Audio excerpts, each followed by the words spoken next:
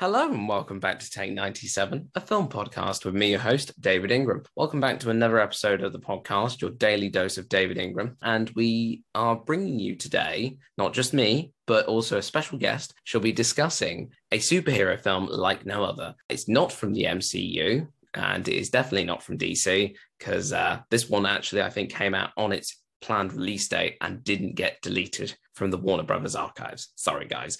But we are looking forward to reviewing this film and discussing it, getting down deep into it. It is about 5 superhuman teenagers with extraordinary abilities bestowed upon them by a floating head and a robot with a very high-pitched voice, at least in the original show, based on the 1990s phenomenon of Mighty Morphin, insert the name here. This film is the 2017 Power Rangers film, as directed by Dean Israelite, starring lots of people that you will probably recognize and we'll get into in a minute. But let me just first introduce my guest today for today's episode. She's an author, she's a podcaster as well, loves a bit of Percy Jackson. And as I just said, because she is an author, she's just as this is going out in the past month, released her very first novel, Home to the Wild, which we will discuss a little bit of briefly in a minute, but I'll let her do the talking in terms of that. And I'm just very excited to have her on the podcast. This is Francesca McMahon. How are you doing, Fran?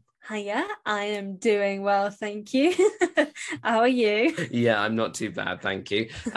For full disclosure, this is the 3rd time we've recorded this. So hopefully we will not have to say this is the 4th time we're doing this, because technology just apparently hates me today. But never, without doubt, we will try and bring you this episode. So Fran, tell us a little bit about yourself and how you know me and what you do, basically, and give us a little bit of an insight into yourself as a creative. Yeah, so I am Fran. I'm an author of currently just one series at the moment, which is just debuting, which is the Into the Wild series, which is Call of the Wild meets Tarzan, but with lesbians. The first book, Home to the Wild, is out right now. There's a short story that is already out that's set before that book.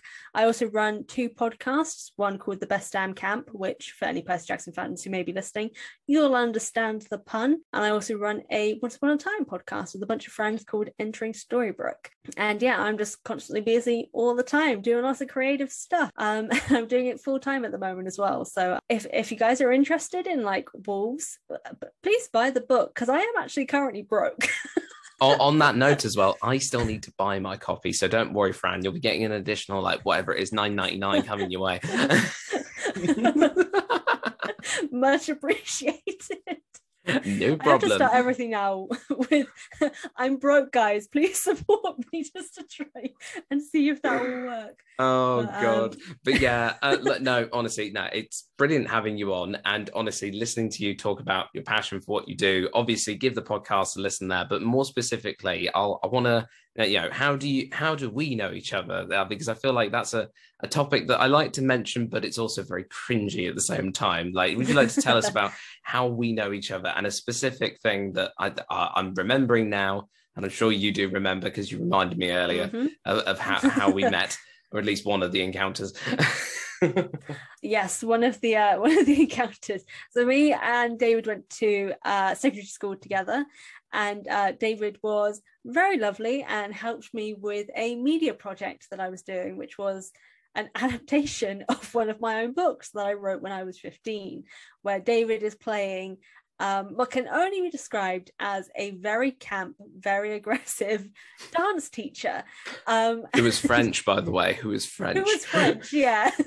Which was a choice. And I was like, you know what? I appreciate it because it worked. And it was a lot of fun. It was very chaotic.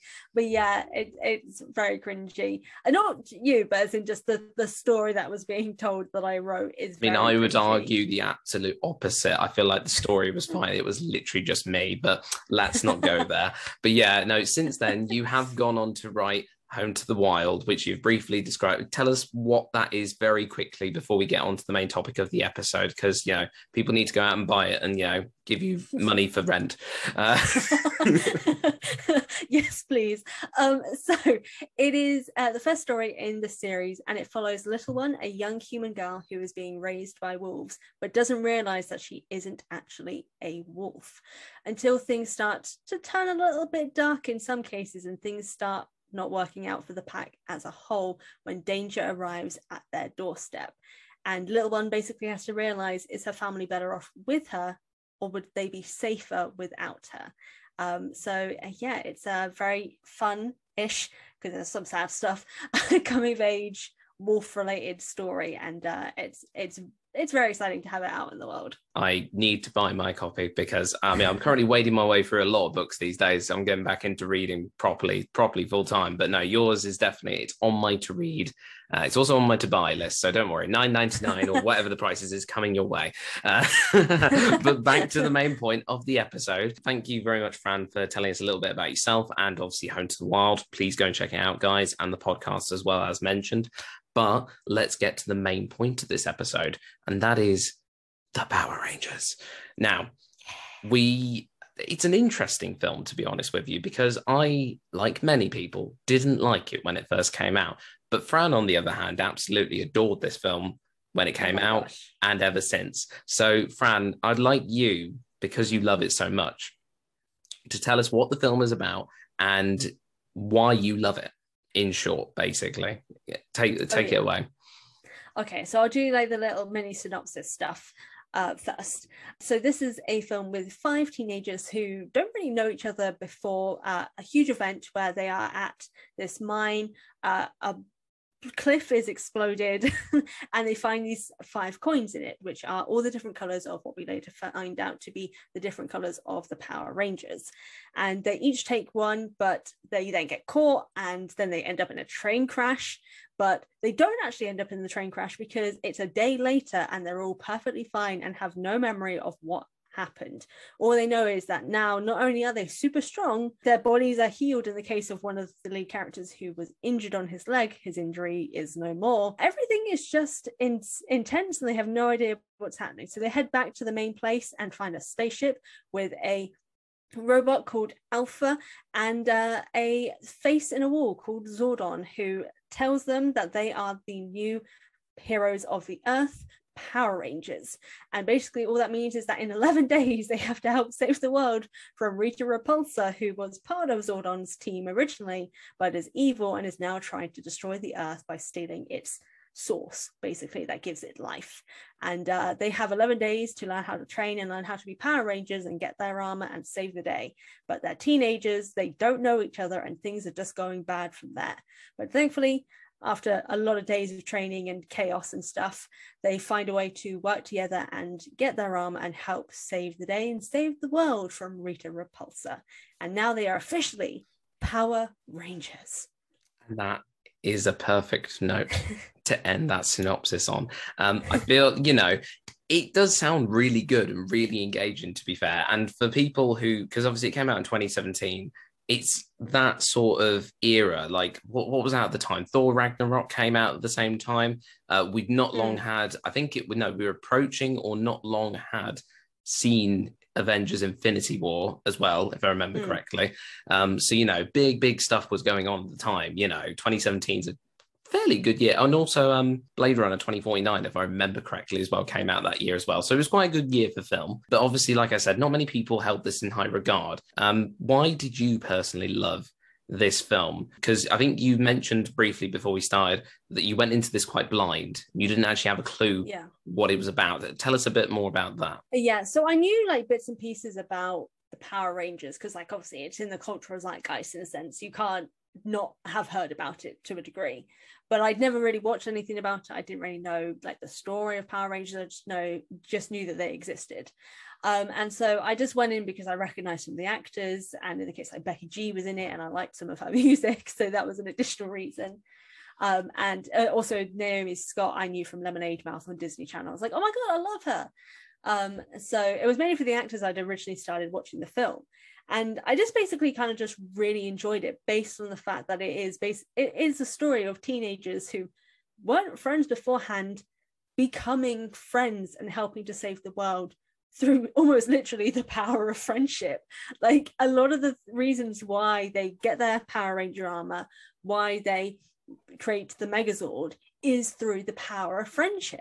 And I know it sounds super cheesy, but I love stuff like that, because like having friends and being close with friends and bonding together, and you know, in the case of the fact that a lot of these teenagers in the story have pretty like sad and depressing home lives, and they don't really feel like they are accepted at home or have like much connection to their family, have found, in a sense, and it's like a found family trope a little bit as well, because there's like this scene where they have a bomb, where they're having a bonfire, and they open up about things that make them afraid or things that is personal to them, and they bond through that. And I don't know, I just kind of like stories where strangers come together who feel a little bit like outsiders and outcasts because of something that's happened, and then come together. Additionally, I like when characters are flawed as well, because all of these characters were flawed in multiple different ways.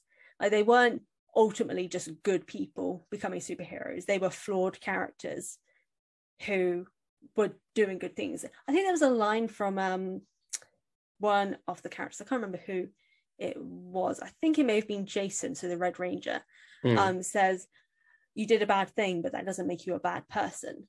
And I just thought that's a good, in a sense, line for the representation of what's happening. Going back to what you said about all the power of friendship and how cheesy it is, it makes me laugh how people critically and also in the fandom of Power Rangers would criticize this film because it wasn't what they thought was a Power Rangers film. I mean, some people, I don't actually know what they expected from a big budget blockbuster like this one, because literally it's like Michael Bay and the MCU had a baby. Like, it's traditional 21st century blockbuster stuff with, you know, computer generated images to realize what they couldn't do. Because for anyone, obviously, clearly Fran as well, who didn't know when she first went into this, and anyone listening who doesn't know what Power Rangers is, it's the same premise as what Fran has just explained in the plot. 5 teenagers, or 6 in some cases, we'll get back to that later, where they fight evil villains from outer space or, you know, whatnot. And it started off with the Mighty Morphin Power Rangers in the 1990s, back in 1993. It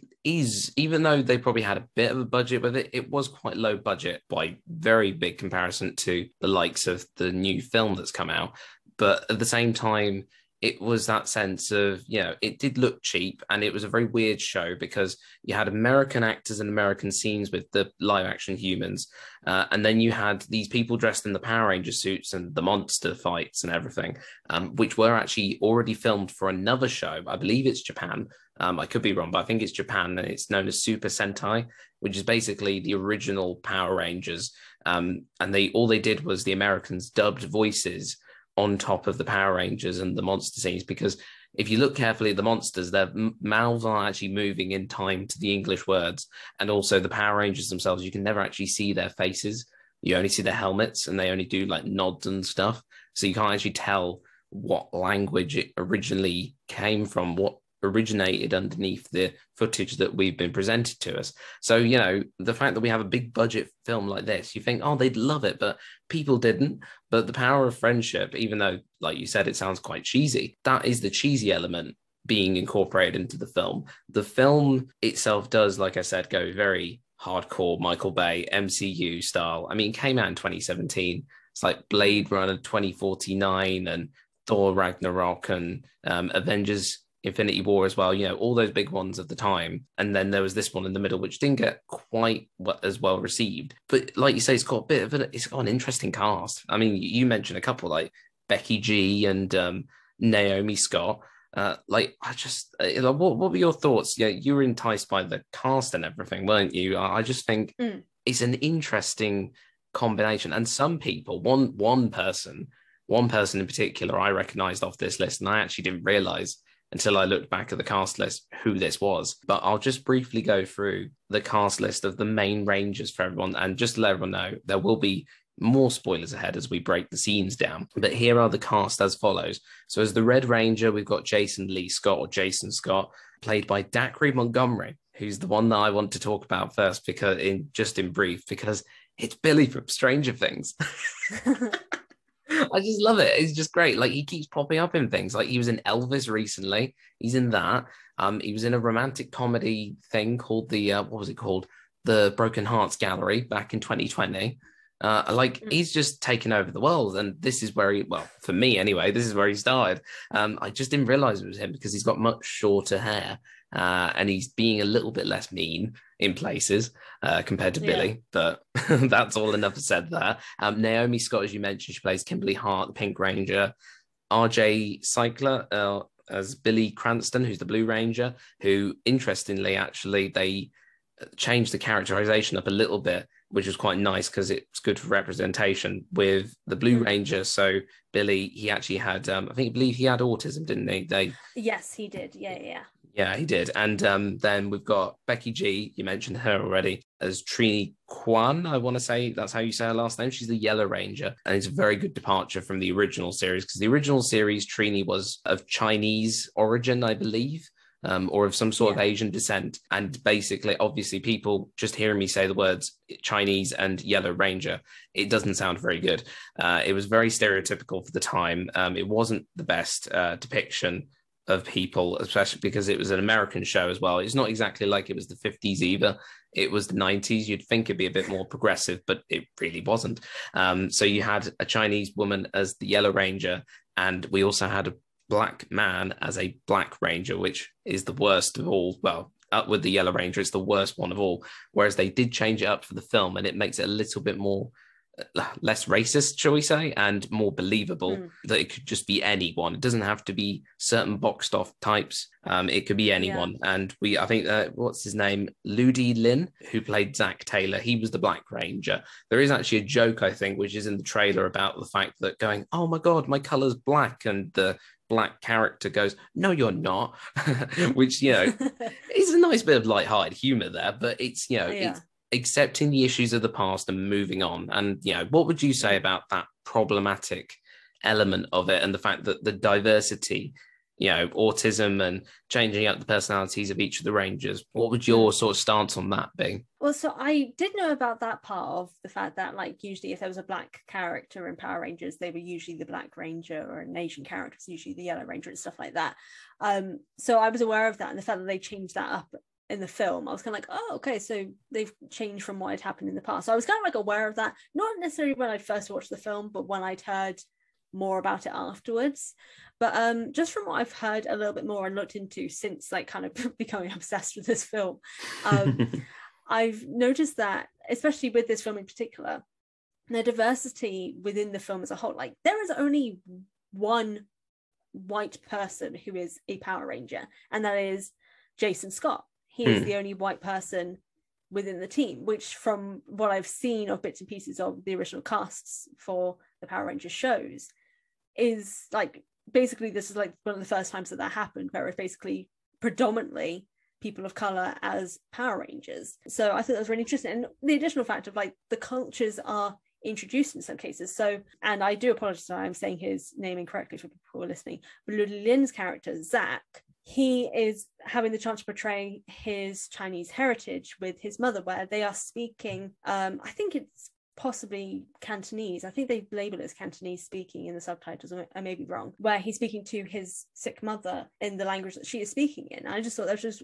really cool, just to introduce that element as just something just supernatural about it as well. I know it works a lot of just having these group of kids who, in a lot of cases, would be, in a sense, ostracized in some cases within high school, like Billy being autistic and being black and being bullied for being autistic. It's nice to see also characters standing up for people like that. Like, the first time we see Jason interacting with Billy is him standing up for Billy, and basically, in a sense, well, I was going to say the actual word, but he slaps the bully, which is hilarious, because, like, he doesn't throw a punch, he just full on slaps the guy, just being like, hey, I did. Weird, right? And I don't know, just the humor, the relationship between the characters, the depth of their backstories, and all these sort of things, just, I love it so much. Yeah. And it makes me so sad that so many people hated it, because this was meant to be a franchise. We were meant to have sequels. Yeah. And they got panned so hard. They're doing a reboot instead now. No. I've heard about the reboot. Yeah, no, the 2 points I sort of want to touch upon there that you mentioned. We get to see the Rangers like the teenagers' home lives. In the original series, you don't really get that unless it's like it's really bad, because like I said, these were 20 minutes or 25-minute episodes shown in like on a weekday afternoon for like after school, basically, for the kids to watch essentially. And so you have to go from the equilibrium of normal life to the disturbance to a fight scene, which is ultimately very campy and very like, we're going to kick some putties and stuff. And then it's resolved really quickly by a big bang, and then some like little moral message at the end, which is, the moral was, it's nice as morals at the end, but the morals always seemed really forced in that respect. They always seemed a little bit sort of like not an afterthought, but it's like you open with the moral setting code and then you close it, but it seems very much like, here's the story of the week, kids. And because it was so condensed, it made it quite crappy. But at the same time, people obviously, I did as well when I was growing up, when I watched the repeats, loved the fast-paced nature of it. But watching it back now, because I've watched a couple of classics episodes of like not just Mighty Morphin, but the other Power Ranger series, which I was more familiar with, the pacing is, especially in the 90s show, is less to be desired. It's very distorting now, being used to 2-hour, 3-hour long epics and 45-minute episodes of TV shows, that we would have something so quick and so like the solutions be so crappy and easy that it doesn't make sense. So, I agree with you, the development of the characters, and we actually get to meet the parents, because the parents were mostly referred to, or like, oh my God, hey kids, I got you some cookies. And they're like there for like 5 seconds and they're gone. It makes no sense. But then the other thing I'd like to sort of mention as well, this was meant to be a franchise, as you rightfully said. They even did so in a spoiler alert if anyone wants to actually check it out. But there was I think it's post-credit scene, I believe it was, or at least towards the end of the film. There is a scene where we see nothing but an empty chair back at the school in Angel Grove, because that's the place where this is set. And it's one of the original factors, as well as all the character names and the colors and such for the Rangers brought forward from the TV show. This the Angel Grove High School, we get to see as like they call out for a new student or something, and he's not there. It's got an empty seat, nothing but a green jacket. And this would have been the introduction of the proper Green Ranger, Tommy Oliver, who originally was played by the legend Jason David Frank, not because his middle name's David, just to point out. But no, Tommy Oliver was one of the original Power Rangers who has been through. He starred in the Dino Thunder series as well, for anyone who knows that as well. And there was a whole episode, which was basically a glorified clip show, but it was my favorite thing because I learned about the history of Power Rangers through it. His character would have got the big screen treatment, and his arc would have got the big screen treatment. It was actually my favorite arc in the original series, about showing a Ranger who was a fellow teenager being corrupted and then going from the dark side to becoming good again. I really would have loved to see that on a big screen, but we didn't. And it would have been so good. But also I feel like, so much is unsaid. What was your sort of feelings towards that loose end then? You said you were disappointed, but give us a little bit more on what you were thinking. I was just intrigued as to the potential, because obviously going from, as someone who didn't really have any knowledge of like the Power Rangers history and stuff like that, I was just intrigued as to what was going to happen here, because we'd technically already been introduced to a Green Ranger in the form of Rita Repulsa. Yeah, we did. Is this like an original thing for the film where she was originally a ranger, or was that a thing from the show as well? No. So interestingly, as far as I can see, as far as I remember, so basically Rita is a lot more, I don't mean this in a derogatory way either, she was much more sexy and much more attractive in the film than she was in the original series.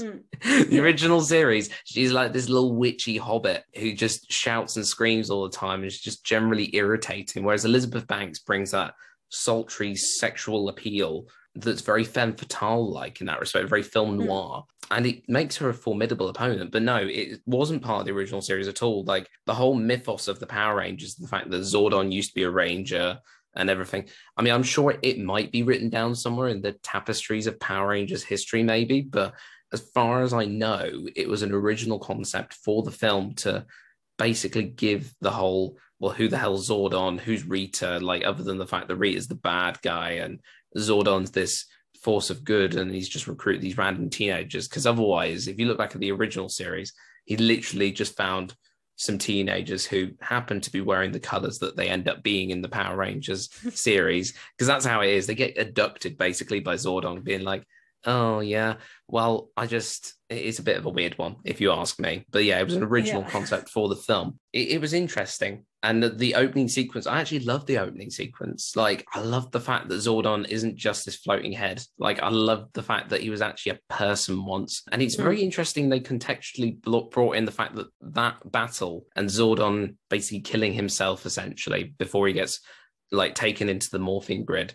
and that's what makes him this giant head. I just think it's a really good like way of introducing the film and saying, you know, eons ago, and they say they're the reason the dinosaurs got wiped out as well. Like, so much context has been brought into this film, lots of thought has been put into it. Like, it does make me think that my initial reaction to the film being this is utter crap was a little bit misguided and a little bit misjudged at times. Like, there are still things I don't like about the film, don't get me wrong, but I think that people were too quick to judge the film because they thought it was going to be directly like the TV show.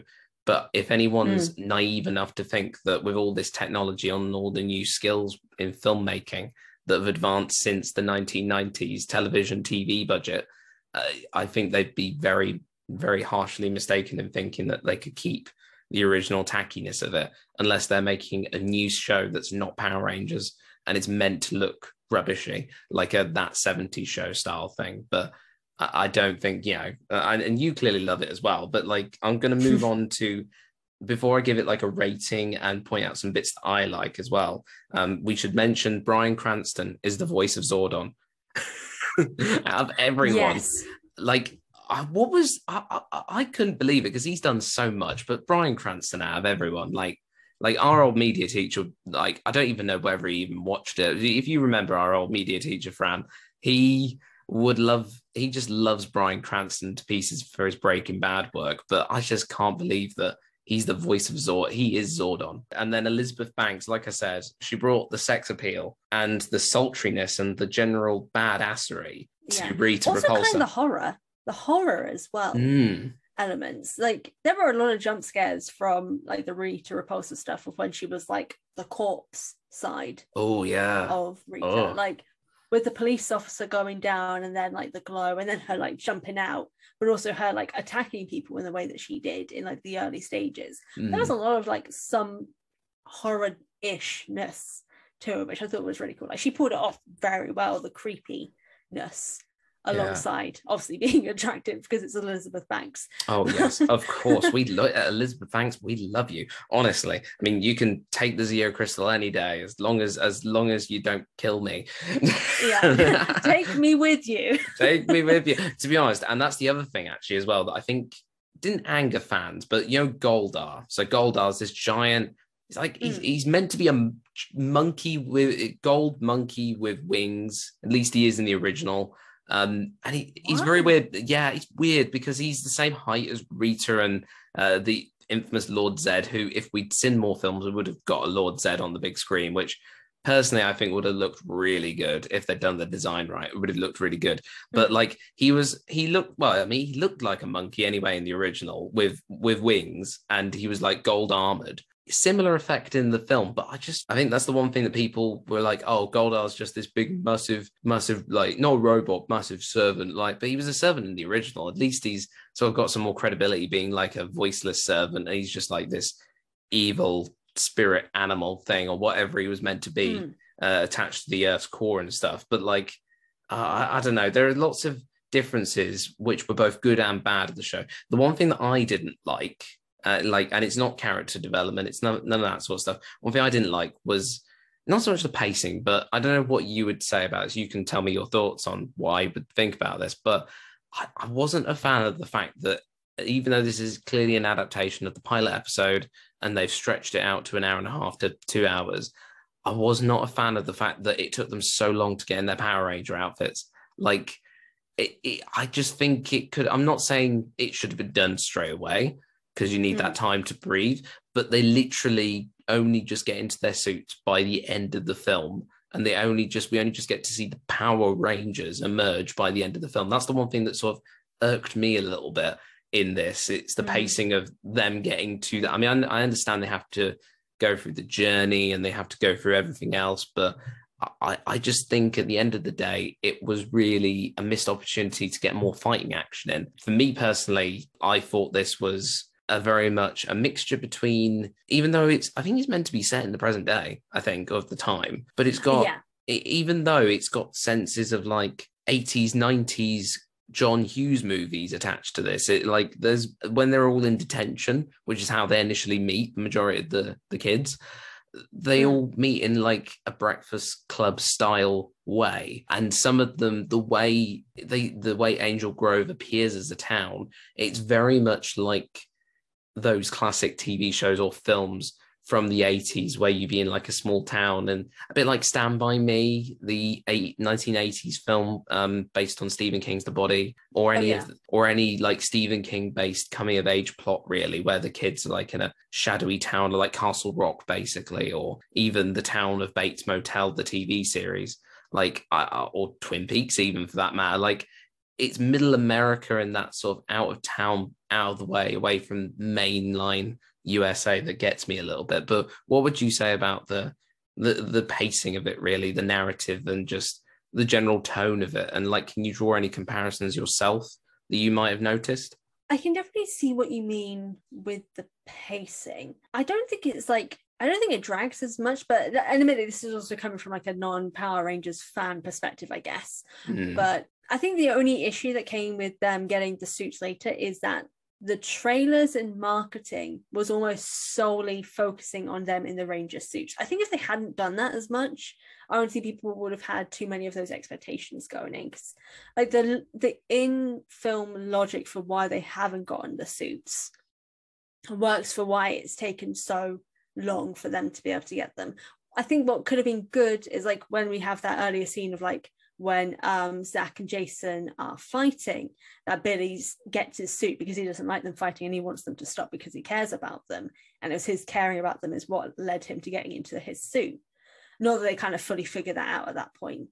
But it would have been interesting if there'd been more moments of them kind of, not even like fully getting the suit, because obviously the whole thing of the in-film logic is that the suits are in a sense within them. It's when they kind of power with each other and kind of like connect and are in a sense sort of selfless to a degree that they get their suit. But maybe having moments of where some of them get half of the suit and they don't get it fully because they've not fully reached that stage yet. And there are also a few like deleted scenes that I think would have been really good to kind of keep in, of just building up the relationship between them. So I'm kind of fine with like the length of it and the pacing and the fact that it takes them till nearer the end, because that's like very much the sort of superhero thing of like it takes to that final moment, the final push, until like in the case of Thor, for example, it's literally in the like he's already been fighting without his hammer, he's doing really badly in the first Thor film, and then he eventually sort of like gets that belief and becomes worthy again, and then the fight changes. I like, it's from that perspective that I'm kind of not too fussed, because it's written as like a superhero film narrative. And to be honest, sorry to interrupt you. I was just going to say, and to be honest, I think I agree with you. What you've pointed out is very right. The trailers, because I watched the film as well, but I watched the trailer before we started recording, and it is very true. The majority of the trailer focuses solely, for the most part, on the epic action sequences and the epic moments where they're leading up to get their suits and stuff. So you're kind of left a bit underwhelmed because you're left with a teen drama mixed with some superhero stuff. If you've been told from the outset, like, I think when it's one of the things that killed it was the marketing, really. They marketed it as, oh, it's Power Rangers, it's like a superhero film, it's great. But then they gave you something much more different. And it's not that it's bad, but at the same time, it's because you were expecting something else and the producers and the marketing made you think you were going to get something else. It did inherently make it seem like they'd totally buggered it up from the outset. So, you know, I completely wholeheartedly agree with you. Personally, I would rate it, I would say 3.5 out of 5 stars only because of my own personal sort of view on the pacing, and mainly because I'm a bit jaded by the trailer and how it was initially perceived. Personally, also, even if you kept the development of the characters, I still think, like you said, it would have been nice to have moments where we saw them in the suits, like, because we get a moment where I think, is it Zach? I think it's either Zach or Billy. One of the two gets into one of their Zords and they basically crash it, essentially nearly. Oh yeah, that's Zach. Yeah, that's Zach. Yeah, that's it. He nearly kills Which the leads rest to of the them. fight that has Billy getting into his suit between. Yeah, because you get a little bit there, but it would have been nice if, like, I don't know, they somehow got the suits earlier, or they developed something or maybe they did the teenagery thing where they sneak into the lair and they get the suits and they all, they mess around and play around and test and stuff. And we could have like a montage or something of them working out their powers and such in a true teenage fashion. But that's just one suggestion I'd have for it personally. And it's the only reason I'm saying 3.5, because it's not a film I'd watch over and over again. Having rewatched it, I think it's not as bad as I remembered. It's that case of initial reaction syndrome, or whatever the actual name for it is the fact that I reacted very badly at the time because it wasn't what I expected. It's the same thing for like people who hate cult movies, like the likes of Rocky Horror and Weird Way Out, the films of John Waters, like the strange, very obscure films from any period in film history where people say they were really rubbish, but then people decide to take them into their own hearts and really show that they're actually not as bad as you think they are. And I will thank you, because you've made me sort of rekindle an interest in this film, and I might watch it one more time as well, just to, analyze a little bit more, but also just to enjoy it. So thank you. Happy to do so. I'm happy to get people back onto the movie again. And please, guys, if Power Rangers ends up becoming a cult sensation, please mention Take 97 Film Podcast and Fran, because we need the money. No, I'm joking. We need the credit. But I honestly, it's really good, and something I'd like to mention as well. So my favorite so I love the scene at the end. So the actual fight sequence, because it's classic battle stuff. It's really good. Classic Power Ranger stuff is in there as well, because you get them fighting the little putty warrior things or whatever they are in this universe. And I love just the general fighting between Rita and the Rangers. Rita's really my character highlight, really, because not that I don't like the kids, but Rita, Elizabeth Banks, does a stunning job of bringing her sort of superhero femme fatale nature into it. Do you have a favorite character? Well, maybe it's just Rita, or do you have like a favorite Ranger then? And also, do you have any other moments that you like besides obviously the bit where they Zach and Billy, there's the instigation of the fight after the crash of the Zord? I think my favorite character is actually possibly going to be Billy, just because, like, being someone who's autistic myself as well, he's just such an interesting character. Like, his enjoyment of being a ranger and also finding friends as well, because this was like a thing that we kind of discover early on, is that he's bullied a lot in school, that he doesn't really have that many people around him who are friends with him. And so, like, his compassion and his love for the other Rangers, I think, is something that I just really enjoyed seeing. Like, he does so much for the group and he enjoys being around them, and he's finally found other people who enjoy being around him as well. And I just thought he's the heart of the story, I think it is for me, or the heart of the Rangers at least, which is like stated quite obviously in the film as well, when something bad happens to Billy and all the other Rangers are just completely devastated. And that was like a moment, I think, that actually cemented the film for me as being a favorite of mine. Is that the emotional core of the film is something like that's been something for me for like most films that I watch. If there's an emotional core that I can engage with, I'm going to enjoy the film. And that's kind of what happened for me with Power Rangers, of the fire pit scene of them talking about past, and them engaging with each other and sharing their stories, and with like no judgment whatsoever as well. Good. And the openness between them. It really brings that breakfast, like I said, the Breakfast Club vibes, but in a good way. I have to say the campfire scene it is good in that respect, that it makes you remember, oh, this looks like a John Hughes movie, but in the middle of a superhero scenario, but it actually works. And I quite, that's the one thing I do when they take it slow. I do like that. I really enjoyed it. Like I said, I I have to agree. Billy is a really good part of the film. He's the heart of the Rangers. I can't say Bryan Cranston's Zordon is my favorite, not because I think he's rubbish or anything, but he is literally just there for being the mentor and to get really crabby with them, being like, you're not doing what I want you to do, because he has, you have 11 days to save the world kind of thing. So the urgency is key. Yeah. I was a little bit disappointed that Alpha 5, as we mentioned, his voice is portrayed by Bill Hader, not an actor I've ever heard of before, but I missed the squeaky sort of panicky I from the original Alpha 5 from the TV show. But yeah, I can take it or leave it with that, really, to be honest with you. But yeah, I'd say Elizabeth Banks does a brilliant job as a supervillain here. She's really good. She has more depth to her, and even more depth than I ever imagined. And she actually has become, because I used to love Lord Zed in the original TV show. Rita was just an annoying hobbity woman that just used to cackle and boss people around and shout at people all the time. Zed used to do that as well, but Zed had the, like, I don't know, he had that power and that conviction behind him that you felt like there could have been more, and he could have been better as well. And it's why I really am sad that we don't get any more films in this universe, because it could have been really good. But I'll wait and see what the reboot does, and I'll hold my breath for that as we wait for it to come to fruition. But if anyone's a fan of Power Rangers films, there was the 1995 Mighty Morphin Power Rangers, the movie, which basically took a lot of the original actors from the show of the time, so from 1995 at the time, and it sort of was canonical with the TV show. It was just as campy, if not worse, than the TV show, but with a slightly bigger budget. It's worth a watch if you want to look into your Power Rangers history. And then the only other film, because this is only the third Power Rangers film, this 2017 version ever. The second one was back in 1997. It's as old as yours truly.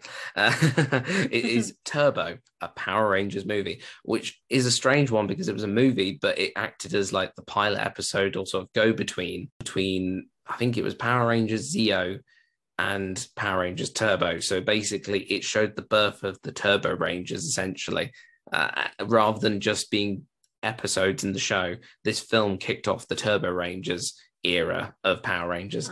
But like, this one started fresh. It did something new, something different. And 3.5 out of 5 is my steady in the middle. I'm sure I can predict that you'd say 5 out of 5 for yours, but I was gonna do 4.7 for my rating, just because I do think there are some things that can be improved, which ironically were the scenes that ended up just being deleted scenes in the end. Just for further expansion on the relationships between the characters. Because I think there are a few characters that I don't think had enough chance to kind of bond with each other, but that's something that would have possibly happened in the sequel, which I will forever be mad about, that we didn't get a sequel. And ironically, a lot of people on TikTok, like a huge TikTok stars, have been talking about Power Rangers 2017, and there's lots of love for it. So I think it's actually already started having a cult following, because there's a lot of chatter about it at the moment. I'm waiting for the day that one of my favorite collectible brands, like, I don't know, I don't think the Criterion Collection would quite do it, but I feel like Arrow Video, the very cult following films, I feel like Arrow Video will do like a cult version of Power Rangers 2017 with collectible bits with it, like maybe like a power coin collectible and like some poster art cards and stuff, and like in a special box. I'll send that your way. Yes, please do. I will do indeed. And the last thing I just want to point out was that for me personally, as a big fan, obviously it wouldn't have affected you too much unless you knew a little bit, but there's Jason David Frank, as I mentioned earlier, the original Tommy Oliver, and Amy Jo Johnson, everybody's crush who watched Power Rangers, the original series, who played the original Kimberly Hart. She doesn't look a day over the age that she was in the show, to be honest. She doesn't look to have aged. Poor old Jason David Frank, he's aged, but Amy Jo, no, she's great. The pair of them appear as Angel Grove citizens in the ending of the film during the final battle, and like as Angel Grove citizens looking on at the battle between the Power Rangers and Rita. The ones who do the phone, who start filming. Is that them? I'm pretty sure. So it's the brunette-haired young woman and the man that's next to her. If you see two people next to it, it's those. I'll post a picture on Take 97 and send it you later. But yeah, Yeah, they're really good. And it sort of made me go, oh, they accept the original. I mean, to be fair, it was produced by Saban. So it is unexpected. It's not to be unexpected. But yeah, that's all I really have to say. I feel like I've done so much talking, but I hope I've let you say some stuff as well. Oh, yes. No. I've let myself, my inner fanboy come out from when I was like 9 or whatever it was when I watched these.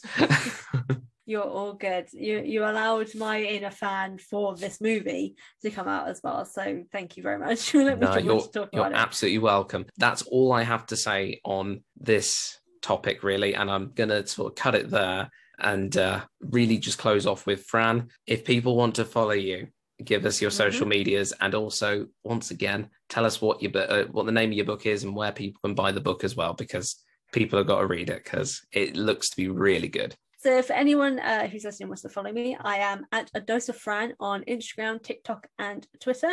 I have a YouTube channel where I upload weekly videos for Percy Jackson content called A Healthy Dose of Fran.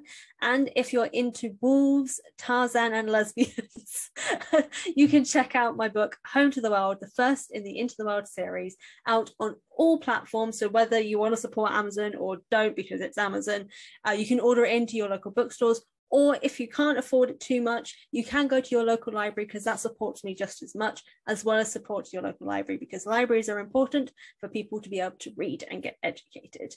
So yeah, it's also on all ebook platforms as well. So if you don't want to get a paperback, you can get it on ebook platforms also. So that's Home to Wild by Francesca McMahon.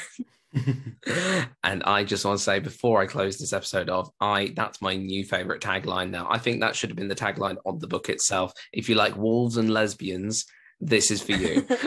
That is going to be the tagline I use in future. Oh no, please do, because honestly, I know several people for a fact that will love that tagline. I mean, I love that tagline, and I haven't even read the book yet, so I think it's going to be amazing. So Fran, thank you so much for coming on the podcast. It's been an absolute joy just to sort of back and forth geek out about Power Rangers, be it the old stuff, the new stuff, our likes and dislikes, and talking about the inspiration that is your crazy mind that came up with a story all about Tarzan-like stories, lesbians, wolves, and everything in between. Thank you so much. This has been a lot of fun. And that's a wrap on Take 97, the Go-Go Power Rangers edition of the podcast, with me, your host, David Ingram, and your friendly lesbian author, Francesca McMahon. Thank you very much, guys. I'll see you on the next episode. Catch you later. Bye.